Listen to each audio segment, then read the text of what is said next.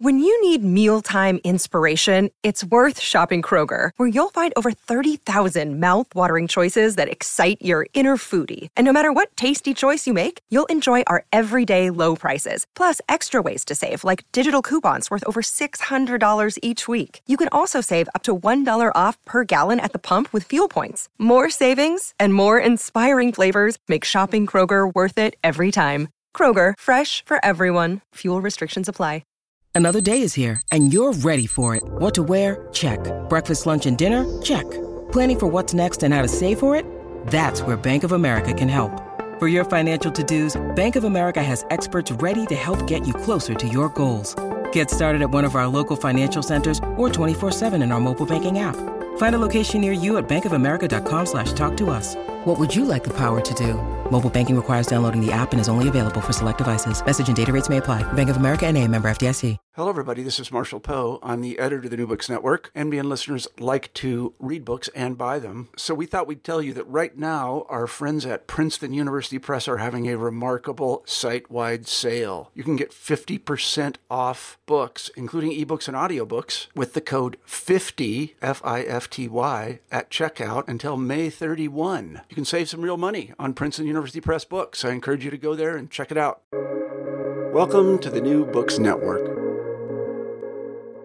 Greetings, everyone.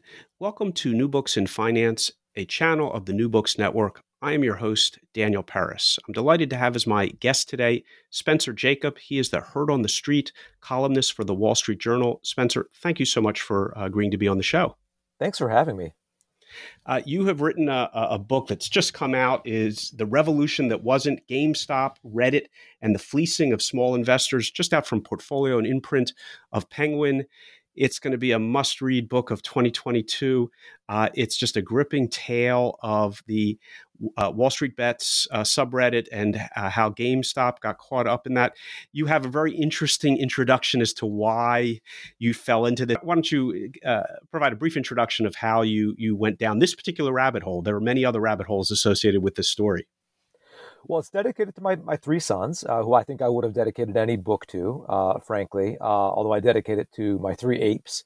And apes, as you may or may not know, is what the members of the subreddit and just generally fans of meme stock call themselves these days, apes. And the way that I came to write it, I mean, Wall Street Bets is really at the center of the story, although it's not a story about Wall Street Bets, I have to say. And Wall Street Bets is a subreddit, one of about 100,000 subreddits that exist on Reddit, these communities where people discuss things. And it existed for some number of years. And I became aware of it about a year before the events in the story take place. You know, we sit at the Wall Street Journal, we'd see some stock go up 50%, 100%, look for news, wonder what had happened.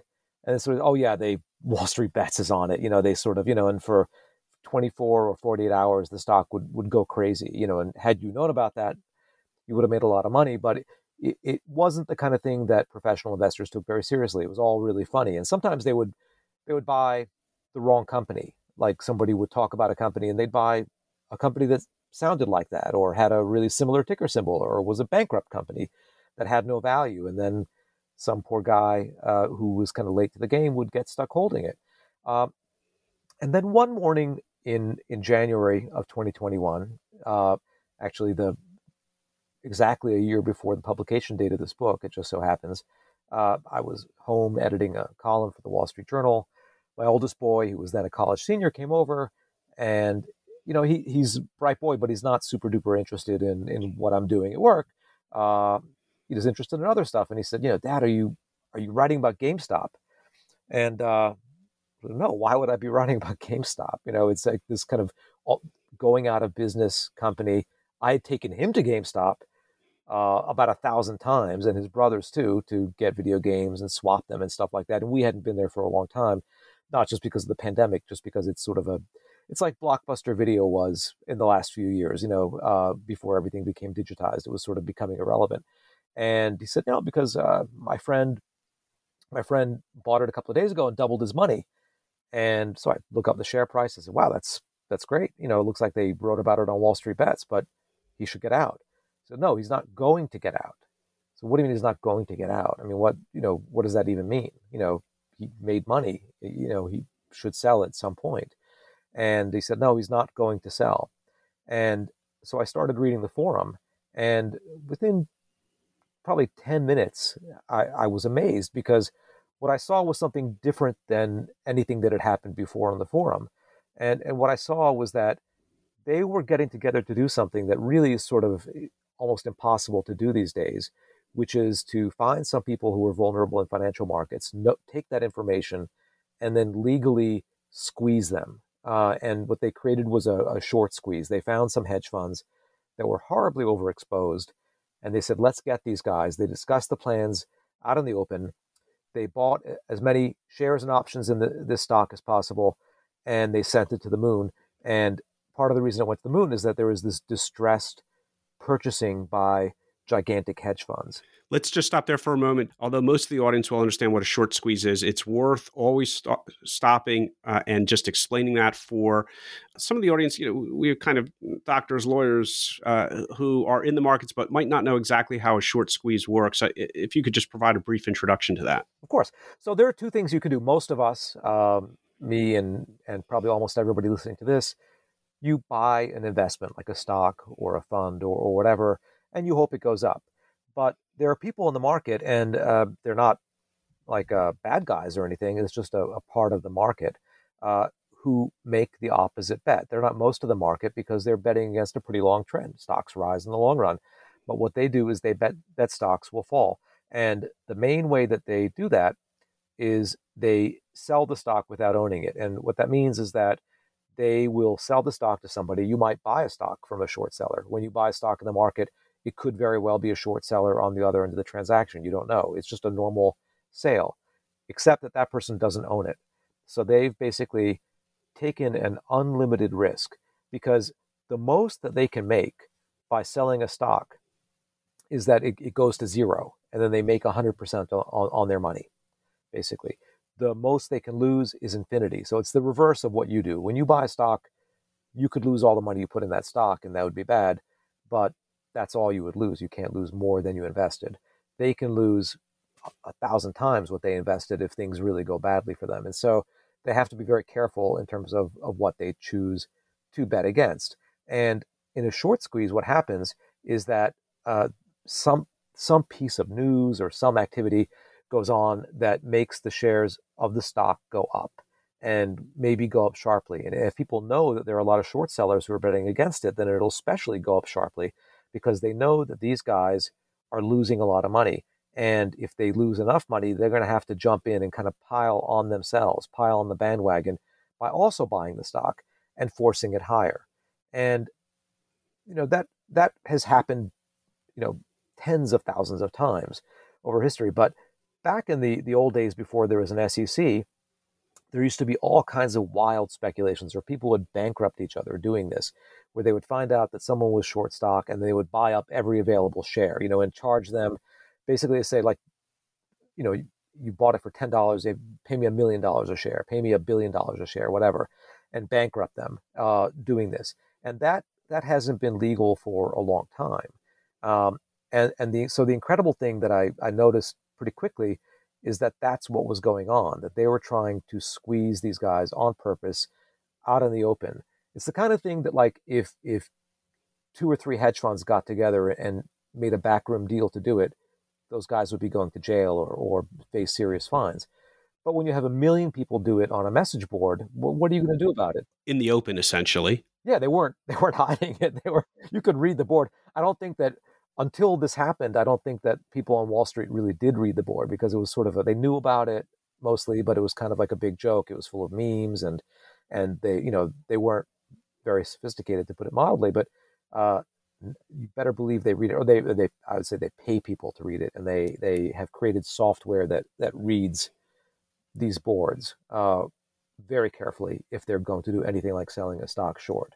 So it's worth noting again for 401k listeners that shorting is generally done by professional speculators or hedge funds, as you call them, and they're done in institutions. They also tend to borrow the shares, and the squeeze occurs when they have to return them and they have to pay for them and buy them back in the marketplace. And so they do borrow shares from long owners. To do a naked squeeze, I believe it's called a naked short squeeze, is even more dangerous. In most cases, I think these hedge funds that were involved in GameStop had been borrowing the shares. But the key element of a small company like GameStop or some other is that there aren't too many shares to borrow. So it's effectively the same thing. You really struggle in a short squeeze to meet your obligation. And if you can't meet your obligation, you're going to get a knock from on the door from the SEC. So hence the squeeze. Totally, yeah. I mean, and the one other odd feature, and that was the part of the setup to this, is that GameStop was like just a loser company. AMC was a loser company. I mean, BlackBerry, Bed Bath & Beyond, Nokia, they're all companies that were on the outs. They weren't headed for bankruptcy, but some of them were, and they all were has-beens. They were sort of companies that, like, maybe in 2001 you would have been excited about, but not 2021. And so these short sellers felt very safe shorting the companies, because what's the worst thing that can happen? Like, let's say some guy comes in and says, I'm going to buy GameStop for 20% more than it's worth. Well, they'll have a really bad day, but that's kind of it. They have so many positions that it doesn't matter. And one of the people at the center of the squeeze, it's not like all he did was sell stock short either. Gabe Plotkin, who was one of the hottest fund managers on Wall Street, maybe the hottest, had the most to lose here, because he had a fund that owned retailers and consumer companies. And so he mostly was long, in the sense that he mostly did what you and I do. He buys stocks and he holds them, and he tried to find good stocks. And that's what like a normal mutual fund manager would do. But on top of that, he said, I'm going to use some borrowed money to buy more of those. And the borrowed money that I'm going to use is the money that I raise from selling the stock that I don't actually own yet. So he's saying, because maybe Best Buy will have a bad winter season, but then GameStop will have an even worse one. And so they'll both go down, but I'll kind of be insulated from that. Or maybe everything's going to go up. There'll be just a huge rally in the entire stock market, but this good stock that I own is going to go up more than that bad stock that I'm betting against. So that's kind of his business. And so he never in a million years would have imagined this happening to him. And Gabe Plotkin, his company is called Melvin Capital, lost about $6 billion, in this period of several days that I'm describing. Instead of buying low and selling high, they sold low and were forced to buy high. The reverse. Very high. Very high indeed. Let's back up a little bit, because what I think is really good about your book is that in addition to telling the tale, the blow-by-blow account, you introduce the actors and the institutions. And a moment in the stock market, a moment of human foible can happen. But in order for what happened in January of 2021 to happen, you needed institutions, you needed a new type of brokerage, you needed the hedge funds, you needed a new form of social media, the Reddit communities. In my age and your age, it was Yahoo Finance boards, but now that does it. It's the subreddits, and all you needed a kind of a light regulatory hand. You needed a mood, a divided country, and it wasn't just. And events like a company getting into trouble and being shorted and hedge fund activity, that occurs every day. But you capture the maelstrom of all of these factors hitting at once, which is why it was on the news, and the scale got really, really large. As you said, a short, shorting a stock at 5 and having to buy it back at 7 is no big deal. And that happens all the time for what's called a long short hedge fund.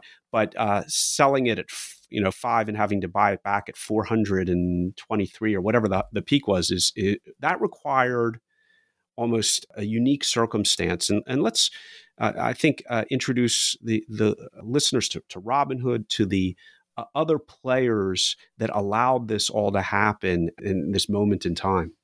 Yeah, a lot of things happened at once, and it was just really a perfect combination, a perfect storm, if you will. One thing that happened is that for years and years, commissions were getting lower and lower. You used to pay a lot to trade. Then you paid maybe $30 when discount brokers appeared. Then you paid $10 and people thought that was amazing. Then it went to $5, $6, or $7. Robinhood, it wasn't the first one to do this, but it was the first one to make it popular, came in and they did two things. They said, we're going to charge zero commissions, and we are not really a broker that has a website and an app. We're an app, and there's a broker attached to it. So what they wanted to do was have a really beautiful, really intuitive, alluring app on smartphones. They were born during the smartphone era, and they were app first. And they made this app that bears a lot of similarity to sports gambling apps, and I can discuss that more why that is. It's not a coincidence at all that it resembles sports gambling apps, and the way that it enticed you and rewarded you bears a lot of similarity to it too. And finally, in 2019, they had gained over the last few years. They had gone from this tiny minnow compared to Schwab and Fidelity and all these guys to capturing about half of all new brokerage accounts that were opened. Now, the accounts that people opened with them were really small accounts. It was like college kids with like $50 and $100. Your son, pray tell? No, my sons don't, but their friends do. Their friends almost all do. And I would say, so I have three sons. One is too young to have a brokerage account. None of them, they all have like, I've just bored them to death about just buy and hold and buy index funds and stuff like that. So that's all they do. They're like the most boring and steady of their cohort, but their friends definitely do. And they trade cryptocurrencies and they do all this stuff. And so it was lots of, mostly, not exclusively, mostly young people, mostly with not very much money, a lot less money than a Schwab customer would have, like a lot less. And finally, Schwab and Fidelity and all these big guys just had to throw in the towel and say, we're not, so many customers we're not getting because we're not offering zero. And we can do it. Doesn't matter. We can offer $0 commissions. We make money a lot of other ways. We'll bite the bullet. It's going to cost us a lot of money. But what happened is it did not cost them a lot of money. It actually made them a lot of money.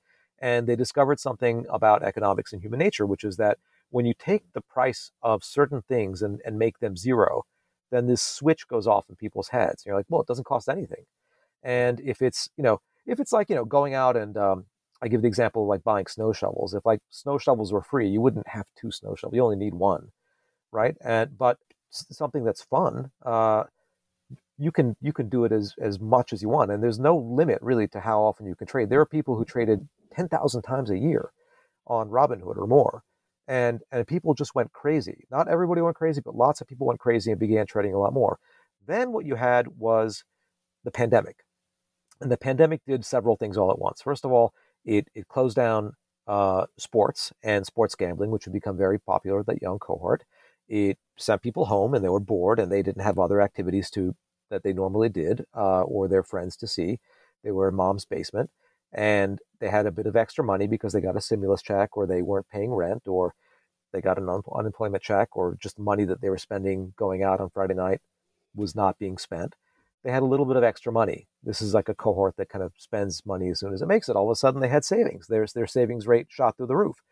And they started opening accounts and trading stocks. It's very easy to open. And Robinhood is not the only company in the genre, but it's the biggest one. It's the definitive one. They're Webull and eToro. But they opened a lot of accounts and they started trading a tremendous amount. And usually, when something really bad happens in the stock market, people kind of freeze up and stop trading or they sell and then run away.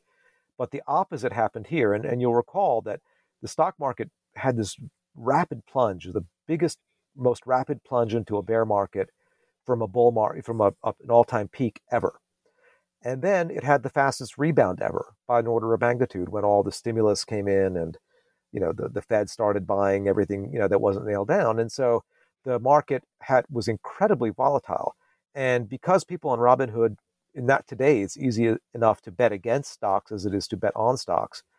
It was just a great game. Like it was an addictive game that they got into. And that it just set off this frenzy of speculation. And you drew millions of young people who had never bought a stock before into the market.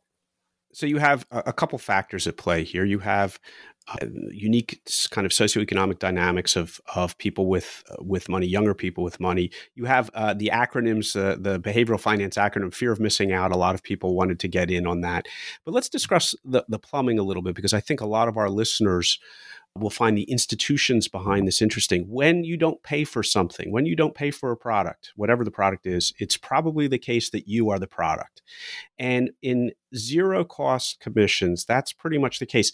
How does Robinhood or any other not the zero offerings of larger brokerages, which, as you say, have other ways of making money, but in a dedicated zero commission so-called brokerage, it's really a front for a brokerage, because as you point out, it's not a brokerage itself, but how is the money being made? How can they afford the fancy web developers if they're not charging anything for the service? And of course, that's a trick question. It turns out the orders themselves are the product. That's right. I mean, just the way that, like, when you go on Facebook and you're very active and you put up pictures of your entire family and you click on a million things, you're the product. You're looking at advertisements, you're providing all kinds of data to them, and you are the product with these free brokers as well, and especially something like Robinhood. Now, there might be a larger broker that has $0 commissions that does the same thing that Robinhood does, but they're much less dependent on the way that Robinhood makes money. Robinhood has customers, their median customer has $241 in their account. It's nothing. I mean, you couldn't even have opened a brokerage account many years ago with $241. And why would you have? Because you just chewed through it really quickly.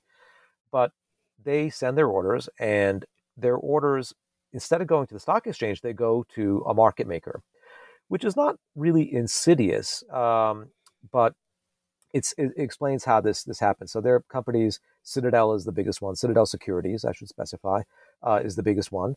But there are Virtu, there's Susquehanna. There are a handful of companies that do this, and they're basically like miniaturized stock exchanges.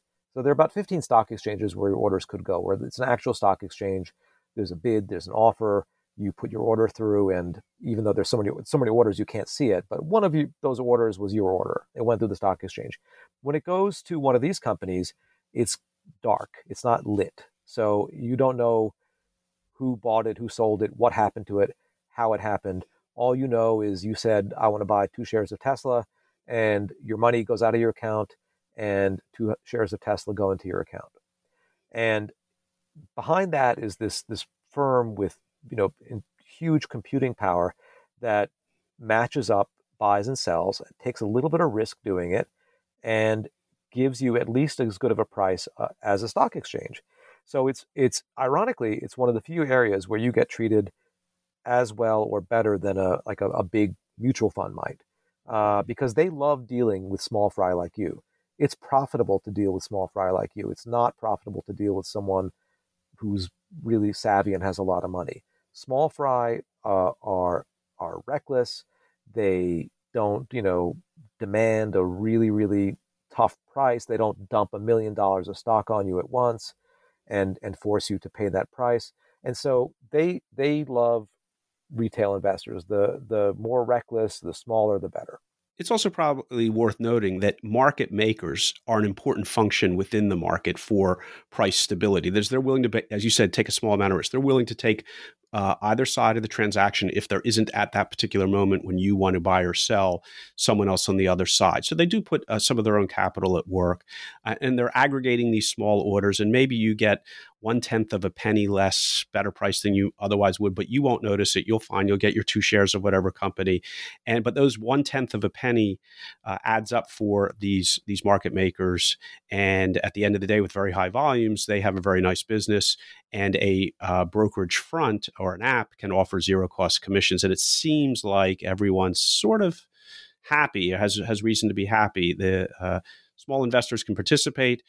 A front can, and I use the word front literally as a narrative, meaning an app can offer zero cost commissions, and the plumbing in the back is designed to handle it so that they also make a profit. So it kind of works. It makes sense. There's nothing, as you said, there's nothing insidious about. It's called payment for order flow. Mm-hmm. There's nothing insidious about, other than at the basic logical level of zero commissions, that as long as the customers realize they are the product. But they don't. But they don't realize that. They probably should. So, yeah. And it's funny because, like, payment for order flow, if you had asked 100 guys, or if you asked 1,000 guys on Robinhood what payment for order flow was at random a week before these events, they wouldn't have been able to tell you. I think maybe one person would have, vaguely known about it.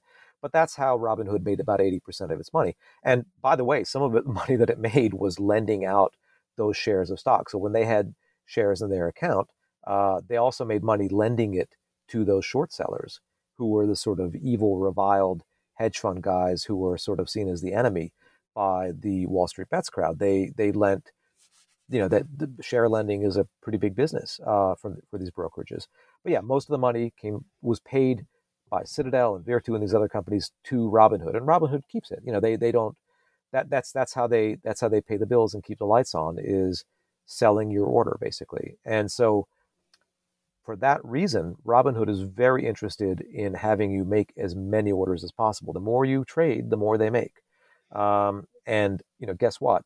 The more you trade, I mean, there have been numerous. The more you lose. The more you lose. Simple. I mean, it's that simple. It's perfectly correlated. There's an inverse correlation between how active you are in the stock market and what your returns are. It's been shown time and time again. It even is true, the more often you look at your investments, the worse you do. So we have all the ingredients. And we have a technology, we have social media, we have people at home, we have maybe people with some edge, and we'll get to the edge because their names on the social media are somewhat explicit for a family show, but we'll mention them all the same. We have the plumbing, we have a national crisis, and you put it all there. But the catalyst, from my perspective, ironically, is the only sympathetic character in the entire book. He lit the fire, but he's kind of the only good guy. And I don't know if that was intentionally the way you write the narrative, but he comes off as the only sympathetic character. Some of the other characters are not unsympathetic. They're just not as sympathetic as he is. So let's start with the catalyst and how this conflagration begins with one fellow making some statements, perfectly reasonable statements, and boom, unintended or intended consequences, and you have a moment in history resulting just a few months later. Yeah, I mean, that's I guess it's the great man theory of history, right? You had this guy, his name is Keith Gill, and he's still alive, unassuming, bright guy who had gotten his first really good job working for an insurance company, MassMutual, in their financial education division. He was actually pretty financially sophisticated. He got his chartered financial analyst designation, which is a pretty tough series of exams to pass, was very interested in investing. And, he was writing this financial education stuff, living in suburban Boston, and decided that, and he was really into value investing. He was actually totally different than a lot of the young people on the show. He would find a stock that he thought was bombed out. He wouldn't, zig and zag a lot. He was, he wasn't really a braggart like a lot of the people are on these sites. And he started posting on this subreddit, and then later he started making videos on YouTube. And no one paid attention. People ridiculed him. He said, I'm buying GameStop. And then it would double. And people say, oh, you doubled your money. You should sell. And it didn't double, but he doubled his money because he was using options, which are very volatile. And he said, no. As a matter of fact, I'm sad that it went up because I wanted to buy more, which was completely the reverse way of thinking that you see on this bulletin board. And people thought he was a nut job. Very few people watched his videos. And then as GameStop became this object that was sort of shorted, that was bet against by so many funds, people noticed all these videos and posts that he had done about why GameStop was worth more. And he would just basically, post some funny memes and show a screenshot about once a month of his account. But his argument in favor of owning GameStop long was what we would consider a fundamental argument. It was not a speculative. He was pointing out that, listen, it's companies washed out, stocks washed out, but the company has prospects. Ben Graham, Warren Buffett-ish, but let's call it Ben Graham-ish value arguments. He wasn't certainly at that stage. He did not appear to be using the language of speculation. He appeared to be using the language of value investing. Totally, and this guy he was 34 years old at the time that the main events take place. Had like ice water in his veins. He held on through thick and thin, and that is what turned out to sort of build his legend. He was that way well before he was a social media star. He had maybe 20 people listening to his videos at a time, or not even. And I don't think they listened to the whole thing because some of them went on for 4 hours, and he went into a lot of detail that might have been over the heads of the viewers, frankly. And he just would ramble on, and it was like, just gesticulating, and he loved it. But he wasn't sure that he was right. He was just confident that he was right, which is what a value investor does. And he just made a really big concentrated bet and never wavered.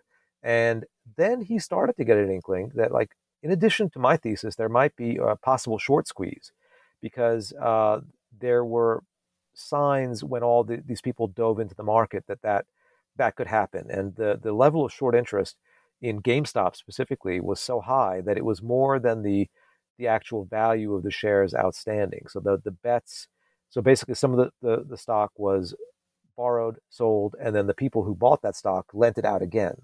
So it was borrowed again. So you get a situation where, and the book covers the some of the numbers, and you don't have to be a quantitative person to understand that 150% of the shares are out short. You can't kind of that's a problem. Mathematically, that's not going to end well. But if you borrow short, buy, and then over and over again, you can get to that situation.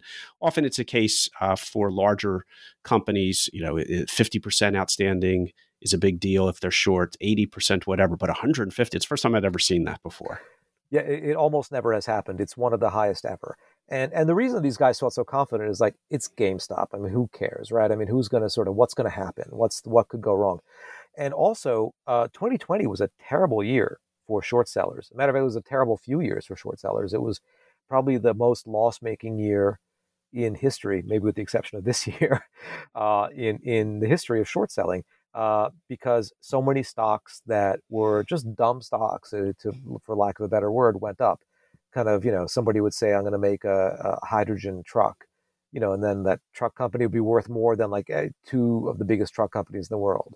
And you bet against it and they go up some more. I mean, it just, nothing made sense. Tesla was probably the stock on which they lost the most by far.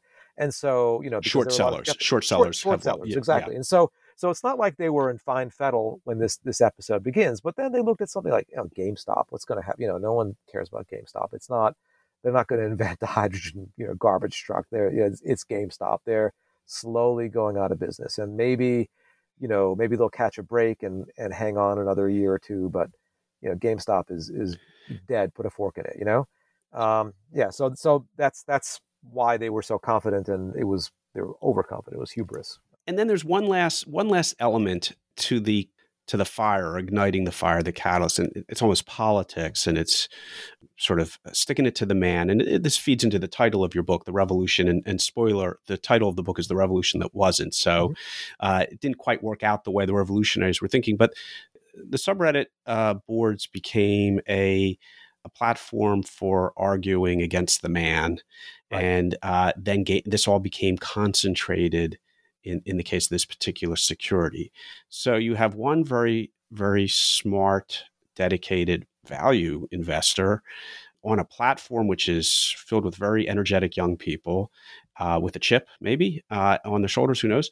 And what was the difference between 1 week and the next week when, it's people are talking about this, but the shares are, I don't know, $5 or $10. So people are losing or making a little bit of money. And within a period of days, it goes up to a couple $100. How did that play out? And what was the catalyst for those sharp movements? Well, really, in late 2020, you had more and more talk of the potential for a short squeeze. And that was when, if you were Gabe Plotkin or any of these other people, you should have taken notice. And, they did take some notice, but they didn't take it seriously, that their names were appearing on social media. Why would somebody on social media on this site where small investors, be mentioning their name? But they just didn't take it seriously. But they should have, because the number of mentions of these stocks was going up and up and up. And, it was the thing about social media today, which is different than the Yahoo Finance message boards that we were talking about at the beginning of the show, which is that they're far more powerful. And so I hate to say that this time is different, because that's like they say the four most dangerous words in investing. This time is never different. The psychology of markets is always the same. And that's true, but the underlying conditions are different in the sense that the technologies that exist, we don't read a ticker tape anymore. We have live prices on our phones. We can trade right away. We don't have to pay anything. We can get together with people. And what kind of messages do we see when we go on social media? Well, this guy, Keith Gill, Roaring Kitty, and he has one more name that's not a PG rated, but Deep Effing Value, which was his pseudonym on Reddit. He was anonymous until the events were kind of winding down. All of a sudden rose to the top. So if you were to go on this site, the first thing that you would see every day when this was going on was just a screenshot of his account statement. Once a day, he'd put a screenshot of his account statement. People were like, he's not selling. If he's not selling, I'm not selling. This guy has, the hugest balls ever. I'm going to buy, I'm going to pile in. And so you basically had a stampede into the shares. And there was resentment against the man. And the man is, in their mind was hedge funds, Wall Street types. There were rich people. It wasn't all rich people, because there's some rich people they like. Elon Musk, they liked a lot. They do like a lot. And there are some wealthy people and there are influencers who they like a lot. But specifically, Wall Street guys in suits with a lot of money, they resented, probably because some of their earliest memories or their earliest financial experiences, probably through their parents, was all the negativity around the financial crisis, and they blame quote unquote fat cats on Wall Street. And it's stunning, the difference again between generations. It would never occur to me or to you to put our brokerage statement, and you and I can't do it because it's illegal for us to do it, but to put our brokerage statement on a computer for everyone to see, even though probably parts of it were blacked out, still, I would never have come up with that. And it's only something of a different generation to do that. So really just a completely striking different approach. And this builds on it. And we have a Tulip Mania, we have South Sea Bonds, we have Mississippi Company. Once it begins, those are all references to much older bubbles. As most of my audience knows, I spend a lot of time in financial history. And once it builds, it just builds on itself. And that appears to have been the case here. The short squeeze becomes dramatic. And once it's known as a short squeeze, then there's even more kind of motivation to do so. The problem is, and again, this is in the subtitle of your book and the second half of your book, the fleecing of small investors, the people who are driving this price up, sticking it to the short sellers, but the short sellers are going to be fine. They lost billions of dollars, but they're still going to be fine. The problem is that a lot of these smaller investors were buying shares or buying options they're going to be stuck with the shares of a company that's maybe not in great shape at a very high price. And it worked for getting the man. It wasn't clear, and this is what your book ends on. We're not at the end, but it spends the second half of, is that a lot of people who were doing this ended up making a really bad investment decision. And that's the important part of this is the man did not get put in his place, and the small investors really were the ones who suffered more, frankly. Yeah, I mean, let's look at what happened. You had some people who were doing it who say, I don't care about the money. I just wanted to make a statement. I wanted to join this movement. And you had other people who did it, I would say the majority, who did it purely for the money. And, they both lost, really. And it's sad because the people who wanted to stick it to the man, well, who's the man? Wall Street writ large really likes it. It really likes it when you have a lot of people who think they figured something clever out and go and pour their money into Wall Street and think they can beat it or think they can outfox Wall Street. Those are the best times for Wall Street. Those are whether you go the late 1920s, the late 1990s, any bullish period and the current period, as much as any of those. And you have a bunch of people who and who could be very smart people. I'm not saying that they're dumb. As a matter of fact, smarter people tend to make bigger financial errors than people who are not that smart, because the people who are not that smart know they're not that smart. They don't they're intimidated by it. People who are smart in one area of life think that they can translate the general smarts into that area. And then in this case, there was a ton of peer reinforcement. There's a ton of social proof in terms of seeing people who claimed to have made a lot of money or did make a lot of money and posted statements of, showing how much money they'd made. And there was just this whole sort of, let's join something, let's be part of something. And Wall Street got rich off of this. Wall Street was getting rich before, and it really got rich during this time and continued for months after from this frenzy of activity. And it's a zero-sum game in the sense that the dollar that you lose doesn't go to money heaven; it goes into someone's pocket somewhere. And in all likelihood, it went either into the pocket of some firm on Wall Street or an executive. The executives of these companies were very cynical. They cashed out as much as possible. Some continue to cash out even as we're speaking, even in the days before this podcast was recorded. They basically took full advantage. They weren't all allowed to sell their stock immediately. If they were, they sold it. If they weren't, they held on and tried to kind of keep things going and keep the temperature elevated in those stocks for a good long time so they could get out with tens of millions of dollars in profits that they didn't earn. These guys were running bad companies. It's not necessarily their fault, but they certainly didn't. It wasn't anything smart that they did. They just happened to be sitting in the right place at the right time. They're already rich, and they made a lot of money. And these young people are not rich, and a lot of them lost money. And by the way, these young people, even if let's say someone goes in and they made $5,000 off of this, and it was easy. Well, you know what? Like, success is the worst teacher. If you go in and the first thing you do in the stock market is you go in and you make a bundle, you're going to lose that money. It's just like if you walk into a casino and you beat the blackjack dealer, you're going to be very, very confident in yourself, very full of it. Go out, big night of the town, come back the next day, and probably lose it and lose more. And then there are people who lost money, and the worst thing isn't, let's say, losing a few $1,000s when you're in your 20s, although it is very costly. The worst thing is saying, wow, Wall Street is crooked. Wall Street is rigged. This is not for me. And so you're giving up a lifetime of potentially of accumulating savings in a 401k or a brokerage account and having money to pay for all the things that you need when you're older in your retirement. If you completely distrust Wall Street and I don't know, you're buying like NFTs or whatever, Dogecoin instead. I mean, I don't think that it's not going to compound as reliably as just owning stocks, which has been a kind of in the long run a surefire winner. So you're costing yourself a lot by becoming disgusted. And the event that really made people disgusted with all this, which we haven't gotten to yet, is that when all this was happening and they thought that they had the hedge funds up against a wall and they were squeezing them and the price was going to go higher and higher and higher and 1,000 and 1,000,000, Robinhood couldn't take it anymore. Robinhood would have been insolvent for complicated reasons I can get into if you want me to explain, but Robinhood would have been insolvent and basically said, you can't buy any more of these stocks. You can sell, but you can't buy.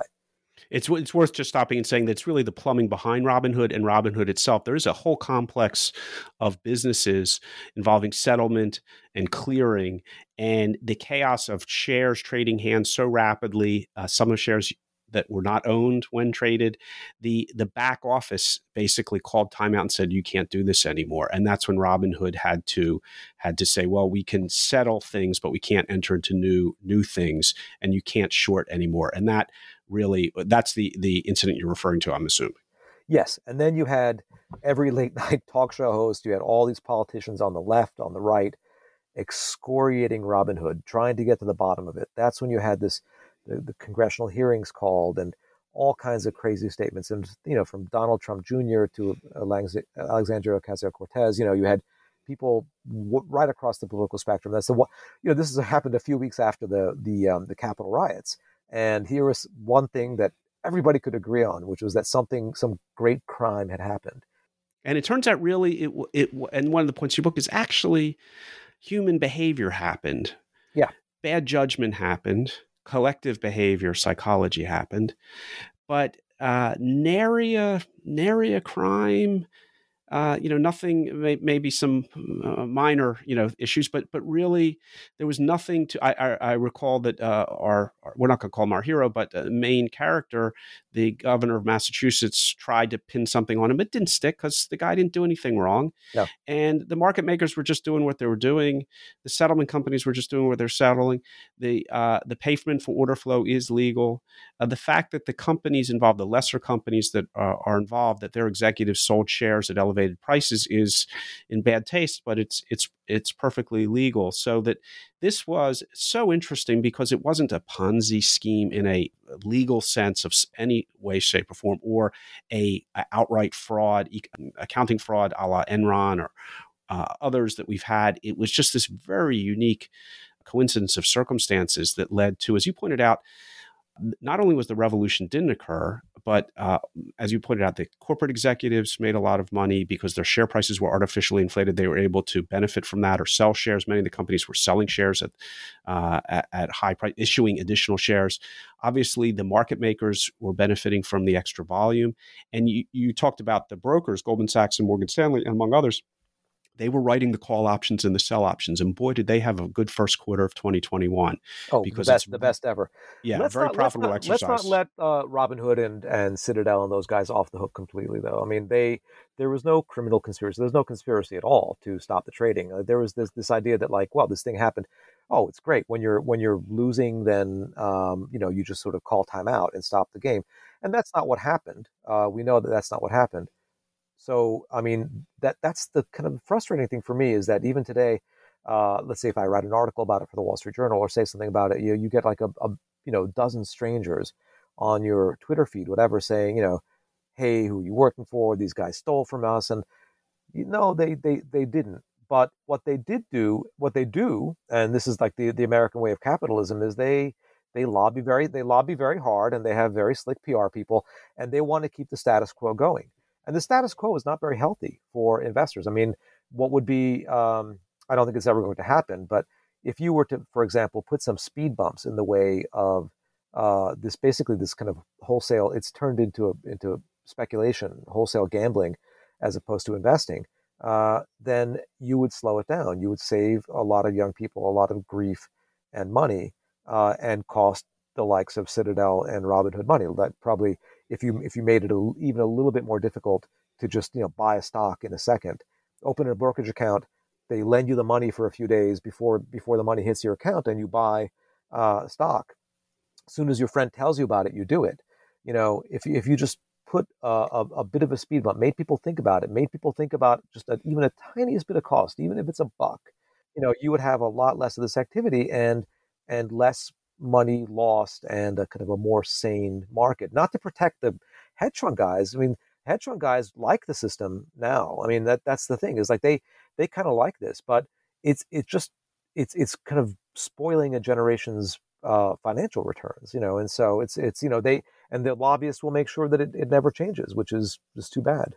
So before we get to your conclusions, I do want to circle back to one other thing. You indicated that Keith Gill, in the book, you indicate he seems to have been fine, but he keeps a low profile. And so how is, I want to know how Keith Gill's doing now. Did he get to keep, he made an enormous amount of money, put in something like $50,000 and walked away with tens of millions. But I actually would like him to have that tens of millions. Did he get to keep that money, or did it ended up getting lost? Or are you, he's kind of a quiet guy. Is there any way of telling? Well, there is some way of telling.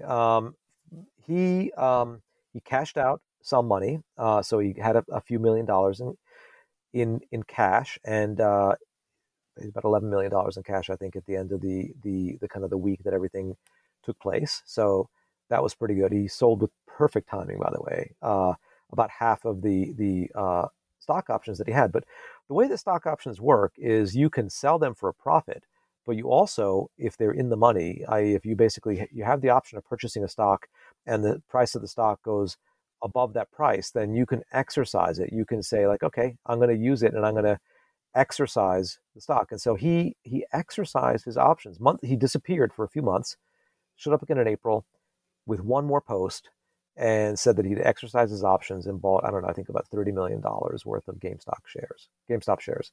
So that's, I don't know, it's worth, I think maybe today, maybe 20 something $million. So he's not a poor man.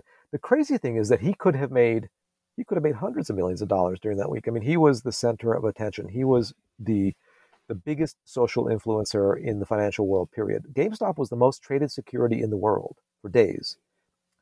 If he had said, oh, and just put in his E-Trade statement, like one day bought, shares in Acme or options in Acme, and then put that on the screen, the shares of Acme would have gone through the roof, and he would have made another fortune, an even bigger fortune. So he is the one guy in this whole story who didn't milk this. He was very smart and very brave, and he could have gotten it wrong and just been so obscure. What is he doing now? Has he gone quiet for the last 6 months since you wrote the book? Yeah, yes, he has. Yeah, he has. He has not had any interviews. He did a single interview with my colleagues at the Wall Street Journal, who I did the same detective work and figured it out. I'm sure I wasn't the only one. You could figure out who he was by connecting a few different dots at the time, and they and others connected the dots, but they persevered the most. One of my colleagues drove up from New York in a snowstorm, found his mom, who is a Wall Street Journal reader and loves the Wall Street Journal, and that really helped us out. And her phone was already ringing, and CNBC and others, and she put our reporter in touch with him, and there's a great article if you want to look back, January 29th, 2021, the interview with him, that they found him and the picture of him, and that's when it was his name was starting to leak out. I knew the name before that, but that's when the broad public knew who he was, and he wasn't really exactly who you'd expect him to be. I mean, his age and the way he looks kind of like Mike Myers from Wayne's World. Wayne's World, but it's but so in a lot of ways he was different, superficially the same. He sat in this gaming chair and drinking beer and gesticulating and all this stuff, and you already knew what he looked like, but you didn't know anything about him, and the stuff about him was not at all what you would have guessed, but now it all makes sense now that you think about it. Any linkage? I know you referenced it in your book to Michael Burry and from the Big Short. They seem to have some things in common. That's right. So he was one of the early people to notice the value in this stock. There were a couple of other value investors lurking around, and the summer that he showed up, which is the summer of 2019, on the social media scene, Michael Burry swept in. Michael Burry is a very well-known name, of course. Christian Bale played him in The Big Short, and that's probably the movie probably made him more famous than the book even. And he came in with a big stake in GameStop and wrote a letter to the company about this that they should change, and that sent the stock briefly going higher. And he said like, oh yeah, thanks a lot, Burry, for jacking up my cost basis. So basically, that was like the first thing. Is like people thought, hey, you just doubled your money, sell. Just made like 40 or 50 grand. Good for you. And he's like, oh no, I'm not selling. I'm upset that now it's more expensive for me to buy more of these. Which is totally the right way of thinking about things, in my opinion, but completely the opposite of the way that the people on this message board, they thought he was nuts. They're like, they're all like, I go through some of it, but there's just, there's so much of it I couldn't, and a lot of it's really profane, but basically all the kind of ridicule heaped on him. Yeah, there is a lot of raw language in the book, not from you per se, but a lot of raw language from the participants. You end the book with your view of the world, and I want to give you, and it's probably not my view of the world, frankly, but you wrote the book, so I'm gonna as we wrap up here, you basically do make some suggestions about how smaller investors, younger investors, and you already gave a preview of that comment that you're hoping that a future generation of serious investors hasn't been lost because they all got burned by this initial episode. But kind of carry it away with what you feel people in this moment should do. That's the most reasonable, sensible approach to investing in very unreasonable and nonsensical times. Well, let's say you're 25 years old, you have a job, you have a bit of savings, you have a little bit of money saved that you'd like to put in the stock market, and you're in that cohort that, for whatever reason, and it doesn't matter why, that you resent Wall Street, you resent big, powerful financial firms and people who make money out of thin air by passing money from hand to hand. Fine. Here's a way to sort of anger Wall Street in a way, and benefit yourself at the same time. It's a twofer, which is just don't engage with Wall Street. And by don't engage, I don't mean don't invest. That's not what I think people should do. People should invest. But the same technology that made Robinhood possible, the same technology and competition that allowed $0 commissions to happen, that made investing so cheap and all the computing power that's been devoted towards it, also can work in your favor by basically allowing you to buy an index fund that costs basically zero, that rebalances itself as you sleep, that you don't have to worry about, on which Wall Street makes almost no money. They're making 0.03% if you buy a Standard & Poor's 500 index fund or total stock market index fund. And instead of jumping in and out and trading and finding some hot fund manager who charges fees, just do that. Just be passive. Or find a robo-advisor. They'll charge 0.25% to do it for you. They'll do it tax efficiently, maybe stop you from doing some dumb things. Or if you feel like paying a bit more money and you need someone to hold your hand, to have a fee-only advisor or a fiduciary who you pay a bit more to do it. But all those things are on the very cheap end of the spectrum on Wall Street. Wall Street, wants you to think that you can beat it, and that's when they pick your pocket. Wall Street wants you to think that you're really smart and you can outsmart others.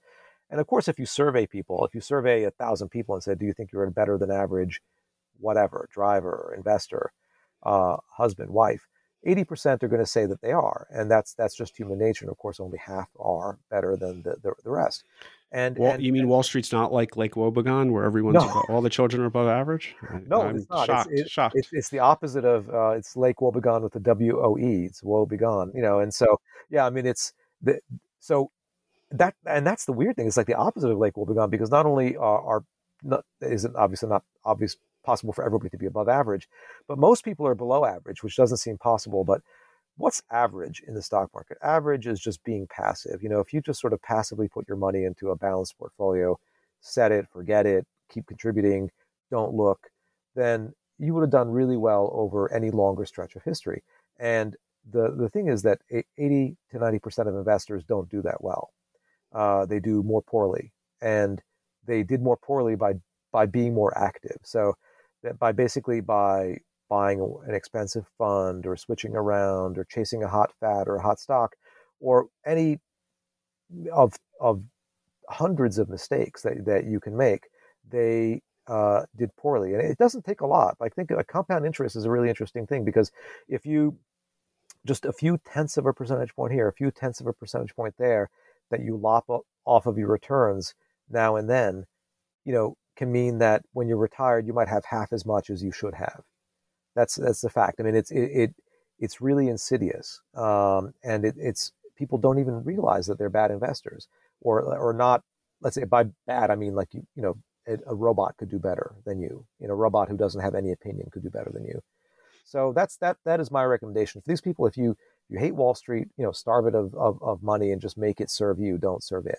Given my day job, I would choose to object to certain of your points, but not in this forum, because this forum is for you to make your argument and present your book. And that book is The Revolution That Wasn't: GameStop, Reddit, and the Fleecing of Small Investors.